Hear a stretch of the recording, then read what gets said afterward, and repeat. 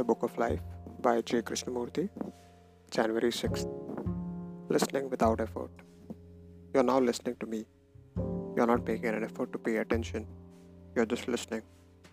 And if there is truth in what you hear, you will find a remarkable change taking place in you.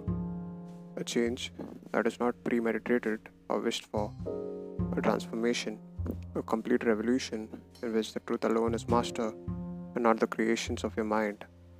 And if I may suggest it, you should listen in that way to everything, not only to what I am saying, but also to what other people are saying, to the birds, to the whistle of a locomotive, to the noise of the bus going by.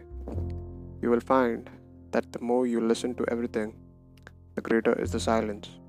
And that silence is then not broken by noise. It is only when you are resisting something, when you are putting up a barrier between yourself and that to which you do not want to listen. It is only then that there is a struggle.